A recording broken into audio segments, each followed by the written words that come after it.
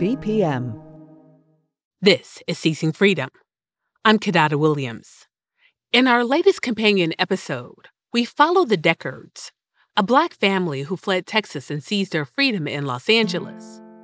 But the California hills weren't lined with gold for Black families.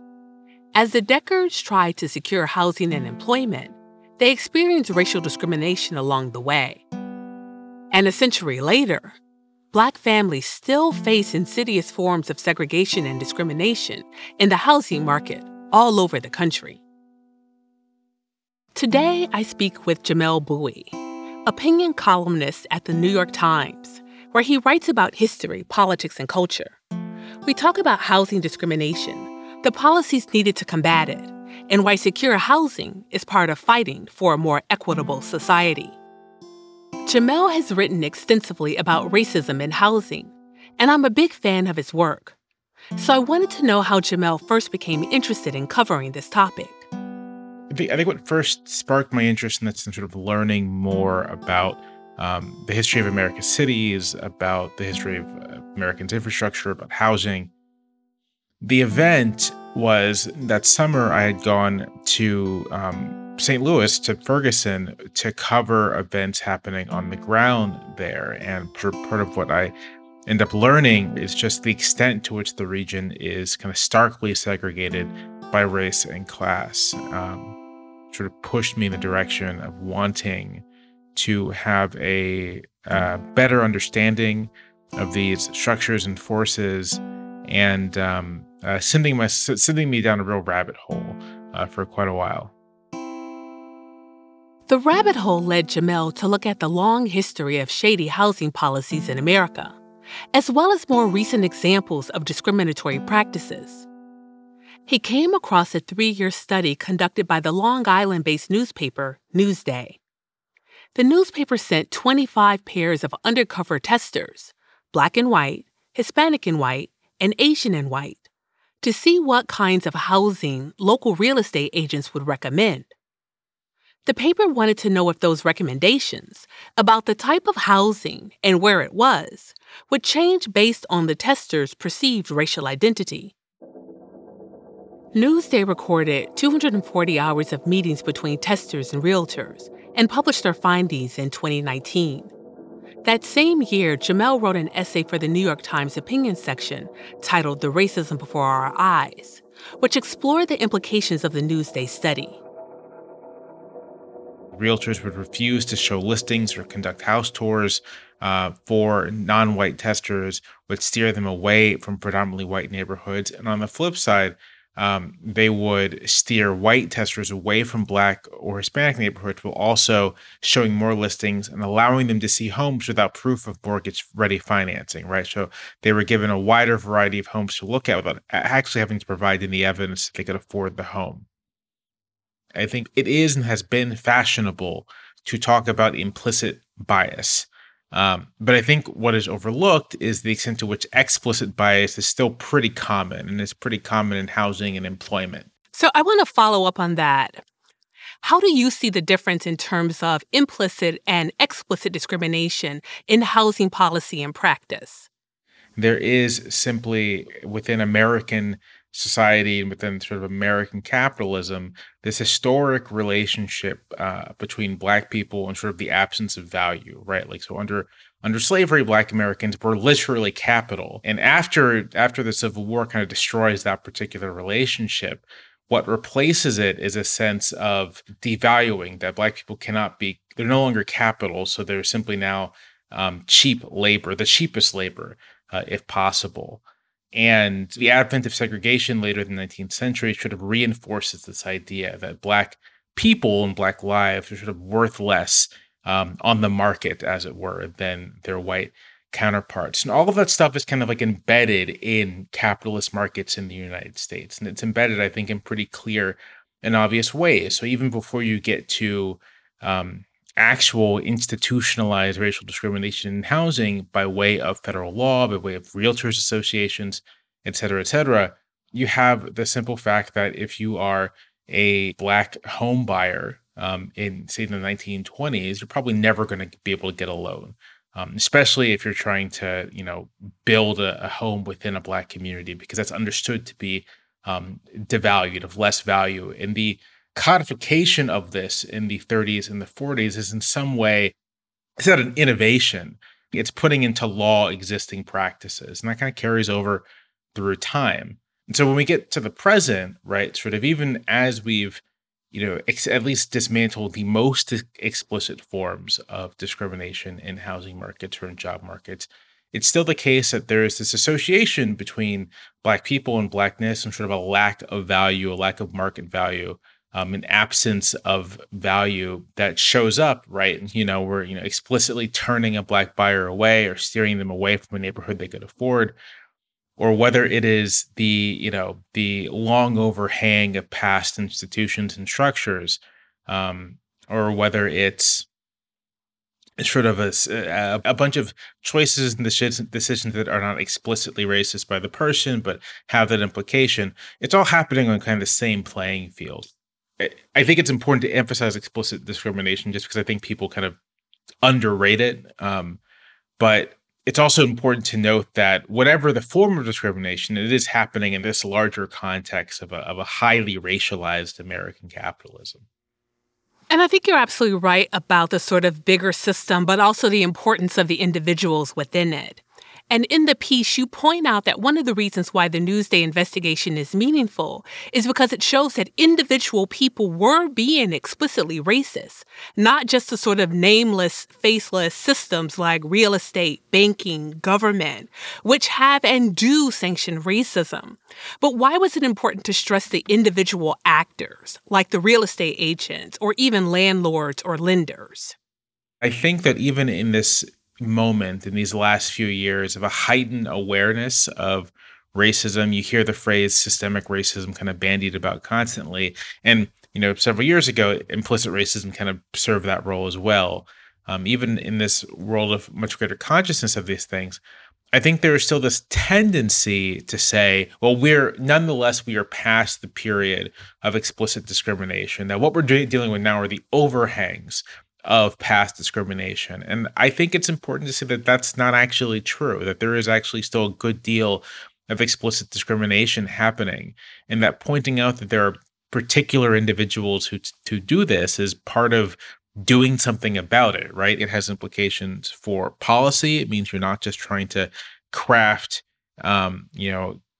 compensatory, policy regimes, but you're also dealing with like actual enforcement, giving people the tools to sort of like push back against explicit discrimination.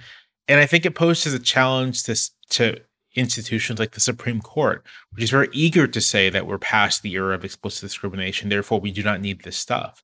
But if we're not, or at least the explicit discrimination maybe no longer takes the form of Jim Crow, but there's still explicit real estate discrimination happening, still explicit employment discrimination happening, and policy should be used to tackle it.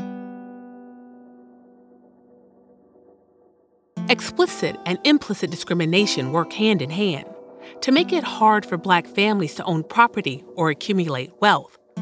And as the Deckard family discovered in moving from Texas to California, geography doesn't seem to make much of a difference. Jamel lives in Charlottesville, Virginia, so I asked him about the history of racist housing policies there. Charlottesville, I think like most American cities, most American towns, has been structured by explicit racial discrimination in housing going back to the beginning of the 20th century and continuing on through. Whether those were racist covenants, eventually outlawed by the Supreme Court in 1917, I believe, but which enabled owners to put into the deed of their home that this could only be sold to a white person, not a Black person or commonly a Jewish person. On the West Coast, there's often included covenants against Chinese and Japanese Americans. So whether it's racist covenants, whether after those are illegal, it is it's single family zoning, which is pretty explicitly understood to be a way of getting around the court's prohibition on direct racial discrimination in zoning. Single family zoning simply meaning that a parcel can only have a one family per unit home, detached, often with high setbacks, large lots, things basically designed to make the price of the home as close as possible to the price of the land, which is to say to make the price of the home very expensive, and this lock out, directly low income people. But in the case of Charlottesville, this often meant locking out African Americans. Although it should be emphasized, like low income people of all races are affected by this. And then, you have Charlottesville's own experience with urban renewal, bulldozing black neighborhoods to build shopping centers or to build highways or, thoroughfares through the city, continuing into the present, where a quarter of residents live under the poverty line. Those are disproportionately the city's African American residents, who account for about 20% of the city's population, and who are the residents who are most likely to be pushed out of their neighborhoods because of rising home prices as a result of these racist supply restrictions imposed over the past century, and this racist displacement, and who are, when stuff does get built, are unable to take advantage of it because there aren't very many middle class jobs here, because they have been locked out of wealth building, locked out of opportunity for so long. I kind of think, I don't think every place can be a microcosm for these things, but I think many places can be a microcosm for these forces, and Charlottesville certainly is a microcosm. Right. And I think you see the same thing in Detroit, where I live. You see it in places like Brooklyn. You see it in Washington, D.C. You see it in a number of places around the country. We're seeing that the places where white people are wealthy, highly educated, and claim to hold nice and racially progressive ideas are also hotbeds for NIMBYism, meaning they say one thing but then do another, specifically using their influence to push back against any changes in policies. So how does class play a role in the current conversations on changing housing policies? One of the striking transformations in the American economy over the last 50 years has been policymakers making a explicit decision to generate as much returns to capital as possible, to allow wages to stagnate and even decline, to reduce inflation in some consumer goods, but allow inflation in the cost of housing and the cost of education and the cost of healthcare, to let the private market deal entirely with the construction of new housing, to the exclusion of rehabilitating and building new public resources.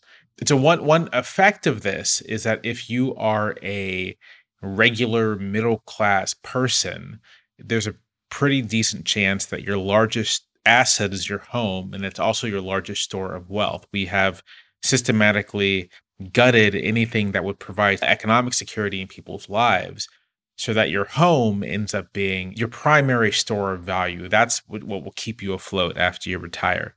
I think conversations about housing are so tilted towards fast-growing parts of the country that we can forget that there are plenty of places that are not fast-growing and have very different problems. But for places that are fast-growing, this ends up kind of strangling their growth. It ends up preventing people from being able to stay in. I think that if you knew that when you retired, you would have an adequate income to live a comfortable retirement, that you weren't worried about bankrupting yourself over healthcare, that you want to pass on some assets to your children, but it's not integral to your survival that you have the most valuable house possible. I think things will look a little differently. It's in a world of scarcity, in a world of artificial scarcity, and in a world of profound economic insecurity, you have a class of somewhat secure people, homeowners, doing everything they can to make sure that their principal asset retains as much value as possible.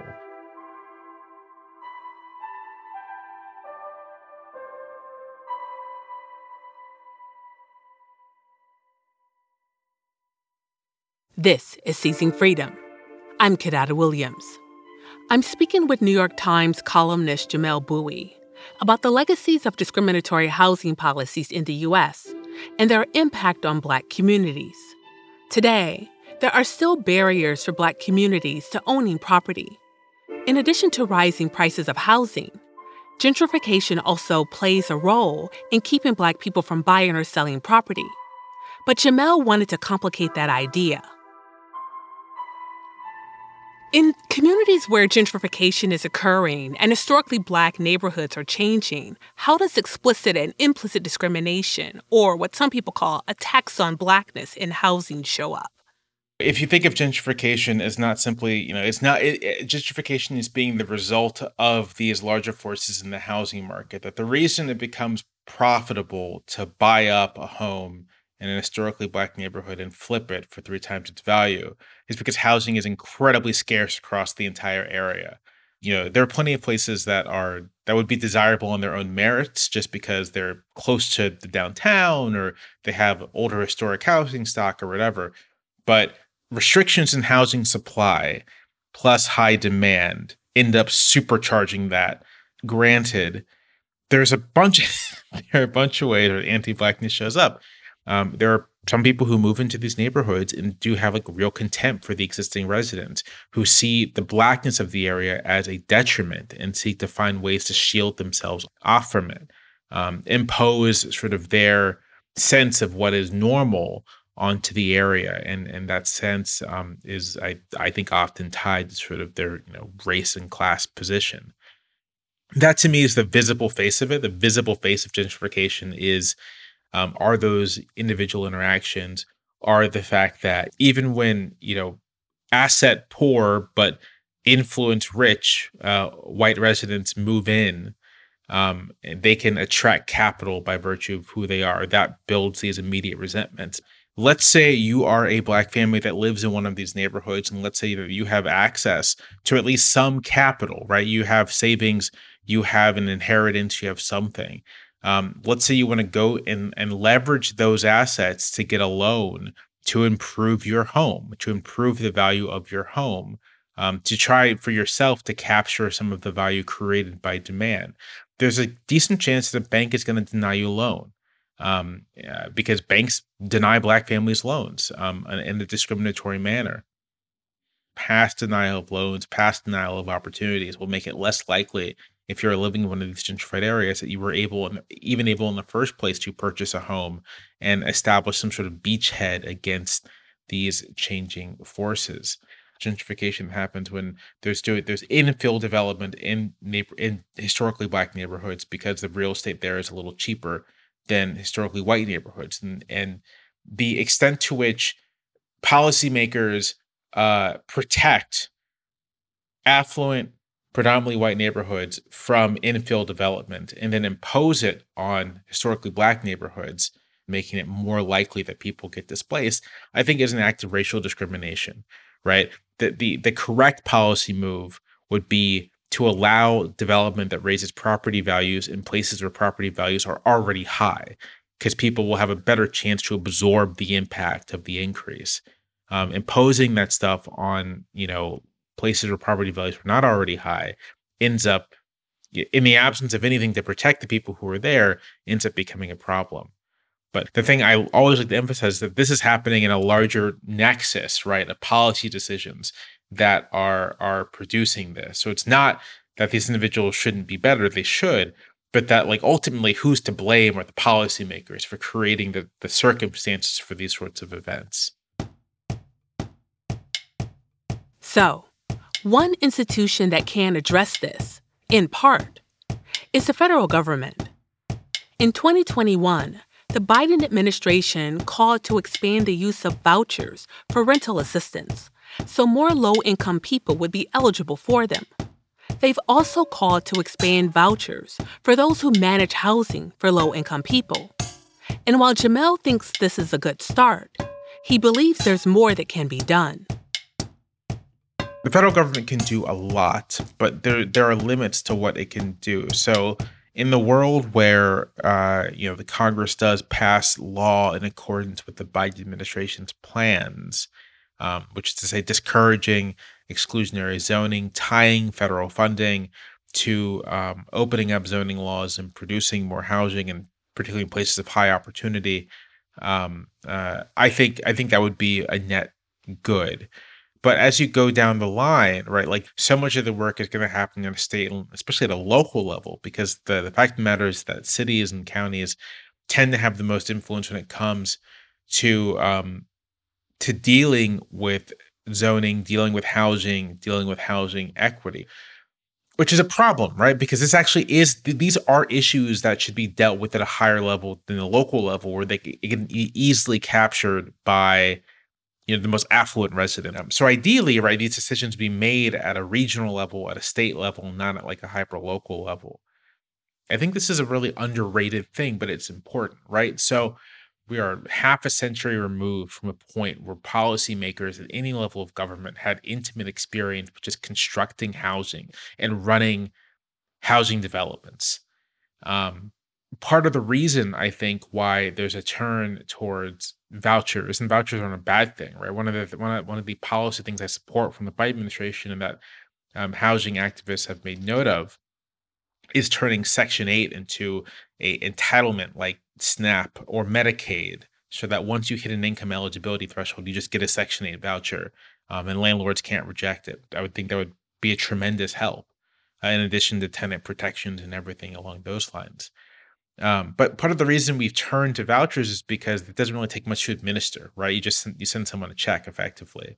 But if we're thinking in terms of not just subsidizing housing, but creating new housing supply, then the government has to be an important part of that process, which means it has to get involved in the financing and construction of housing units. And that requires expertise. You actually have to find people who know how to do that and do it well and do it effectively. And so states and localities, I think, should be looking at how they can build up the capacity to do this, right? Revitalize their housing authorities, find people with the knowledge and expertise that can do this and do it well and do it effectively and do it without spending too much money. And I think what that also underscores is the extent to which we as Americans have erased the early history of public housing when the majority of the population absolutely loved it, right? In those early years when only white people were allowed to live in public housing, it was adequately maintained, it was seen as a public good. But then, as you noted, once you move past the discriminatory policy, and non-white people get to move into those spaces, then you start to see the rise of the stigma, the failure to maintain the property, et cetera. So if we have a will to harness and organize to address this matter, we can solve some of the issues of explicit discrimination in housing. But what if we, as a country, don't have the will? I'm not sure really that we do. And so given that, like what's next? And I think what's next is that although there may not be at this moment or in the near medium term future the will to do things on a national level, there are Americans these days are so accustomed to thinking about politics as being a national thing, but there are polities that are not simply national. There is again your local government, your local polity. There's your regional polity. There's your state polity, and on those levels, I think it is possible to take constructive action. One of the perhaps upsides of federalism in the United States is that if you can get your hands on some funding, right? If the federal government could open up the spigot for localities to experiment, then you could begin to perhaps make progress. If the federal government will say, hey, we will give you $50 million to rehabilitate and build some new public housing, that is an opportunity to begin working on this and at least begin building public support on a smaller level for the kinds of policies that should be deployed nationally, but to actually solve housing problems for the large number of Americans who do not have the income to purchase an affordable unit on the market. That may take building up from the bottom, experimenting on a policy level from the bottom, and building support for these things bottom up until it can become something viable for the federal government to embrace. As the government experiments with policy, people are still expressing dissatisfaction from the bottom up. In the last year and a half, we saw renters go on strike, calling for evictions to be placed on hold. It hardly seemed just that so many people lost income during the COVID-19 pandemic, but were still expected to pay rent. The pressure worked. A national eviction moratorium was temporarily issued by the CDC. Once it expired in the fall of 2021, though, state and local governments were left to try and prevent what the National Low-Income Housing Coalition calls an eviction tsunami. Protesters also took the opportunity the pandemic provided to demonstrate having had enough with negligent landlords. Some renters even bought out their landlords, like a group of tenants in Minneapolis did in 2020. The result is that renters and homeowners alike are now asking bigger questions about how and where they want to live. I think to the extent that the pandemic has changed anything, and maybe it's just like made it very apparent that there is just a shortage of housing units in the country, right? In New York last year, I read all these stories of rental prices just dropping precipitously because people were leaving the city. And San Francisco saw the same thing.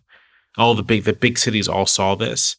And that to me is just sort of evidence on its face that, like, you know, when there's when there's no more demand for housing in the city, then the prices go down, which means that when the prices are so high, there must just not be enough housing to go around. And so I think that should have at least been evidence that the solution, or part of the solution, is going to have to involve the construction of many housing units. And to the extent that policymakers maybe have become a little more comfortable with intervening directly in these markets as a result of the pandemic, I think that's a good thing.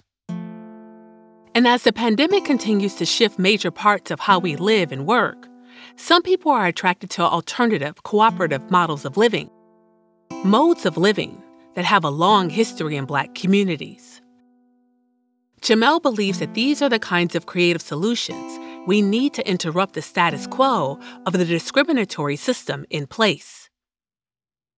One thing that would have been nice to see during the last recession is for localities to buy up vacant homes, like just create basically like a home bank that you can use public money to rehab them. They can become public units. They become deeply subsidized units. There are land trusts, right, where like a community owns the land collectively and then sort of gets financing collectively and can provide kind of reduced cost housing to members of the community. Just down the street from me, actually, the Thomas Jefferson Area Land Trust has built a bunch of really nice homes for lower income residents. There are, you know, in the Black community, in Hispanic communities, and Asian American communities, there's I think a stronger tradition of extended families living together. And there are many localities where this is sort of like not actually legal, right? It's not legal for two unmarried people to buy a home and then have two households live under it. And making that legal, I think, would be a good thing. On a similar note, right, sort of like encouraging people to build additional units on their property for this purpose would be a good thing, right? So I think there are levers policymakers can use to basically sort of like institutionalize these different ways of ownership and encourage, you know, let 1,000 flowers bloom, right? Sort of like there are many different approaches here. And so far, many places seem to be locked in this kind of like single family, you know, thing, but that is just not how people live. That's not how people have traditionally lived. That's not how people live now, and we should move away from it. We're asking a number of our guests what they think and hope free Black futures look like. Do you have a vision and an idea of how we might get there? A free Black future, the vision I have in mind is the vision I kind of have in mind for, you know, the society in which I live, where like people can live secure lives, can fulfill themselves as individuals, as members of communities, can flourish and can thrive in however manner they want, with the state playing a supporting role, but without the state sort of imposing on them hierarchies, without, you know, private actors imposing on them hierarchies, right? Well, people can live free of hierarchy. On one hand, there's nothing like specifically Black about that, but on the other hand, I think that Black history can provide ways of thinking about what that might look like in practice. There's traditions in which, you know, the flourishing of yourself cannot be disconnected from the flourishing of your community. Um, I think that these are traditions within African American life that have a good deal to contribute to broader American life and to broadly conceptualizing what sort of like a truly democratic America might look like. Because, when Black people are free and when they're able to enjoy this, that means everyone is able to enjoy it. I think it's a sort of larger understanding about that, the larger sensibilities around that. Right, which I think people have a hard time understanding that idea. It seems intuitive to me, and I think it seems intuitive to you. What we're talking about here is that the forms of domination that afflict Black people, if you could remove them, kind of are each form of domination in one way stretches across the society. We're sort of the locus for it, but that doesn't mean it doesn't touch everyone else as well. And like stripping away those forms of domination pays dividends for everyone. That was Jamelle Bouie. You can read his column and more of his writing in the New York Times. Seizing Freedom is a production of VPM in Molten Heart. It's hosted, written, and produced by me, Kidada Williams. The show is produced by Lushik Lotus Lee and edited by Affy Yellow Duke. Kelly Jones is our senior producer. Music, sound design, and mastering by James T. Green of Molten Heart. Show and episode art by Lynn Lucian. You can find more information about the show at seizingfreedom.com.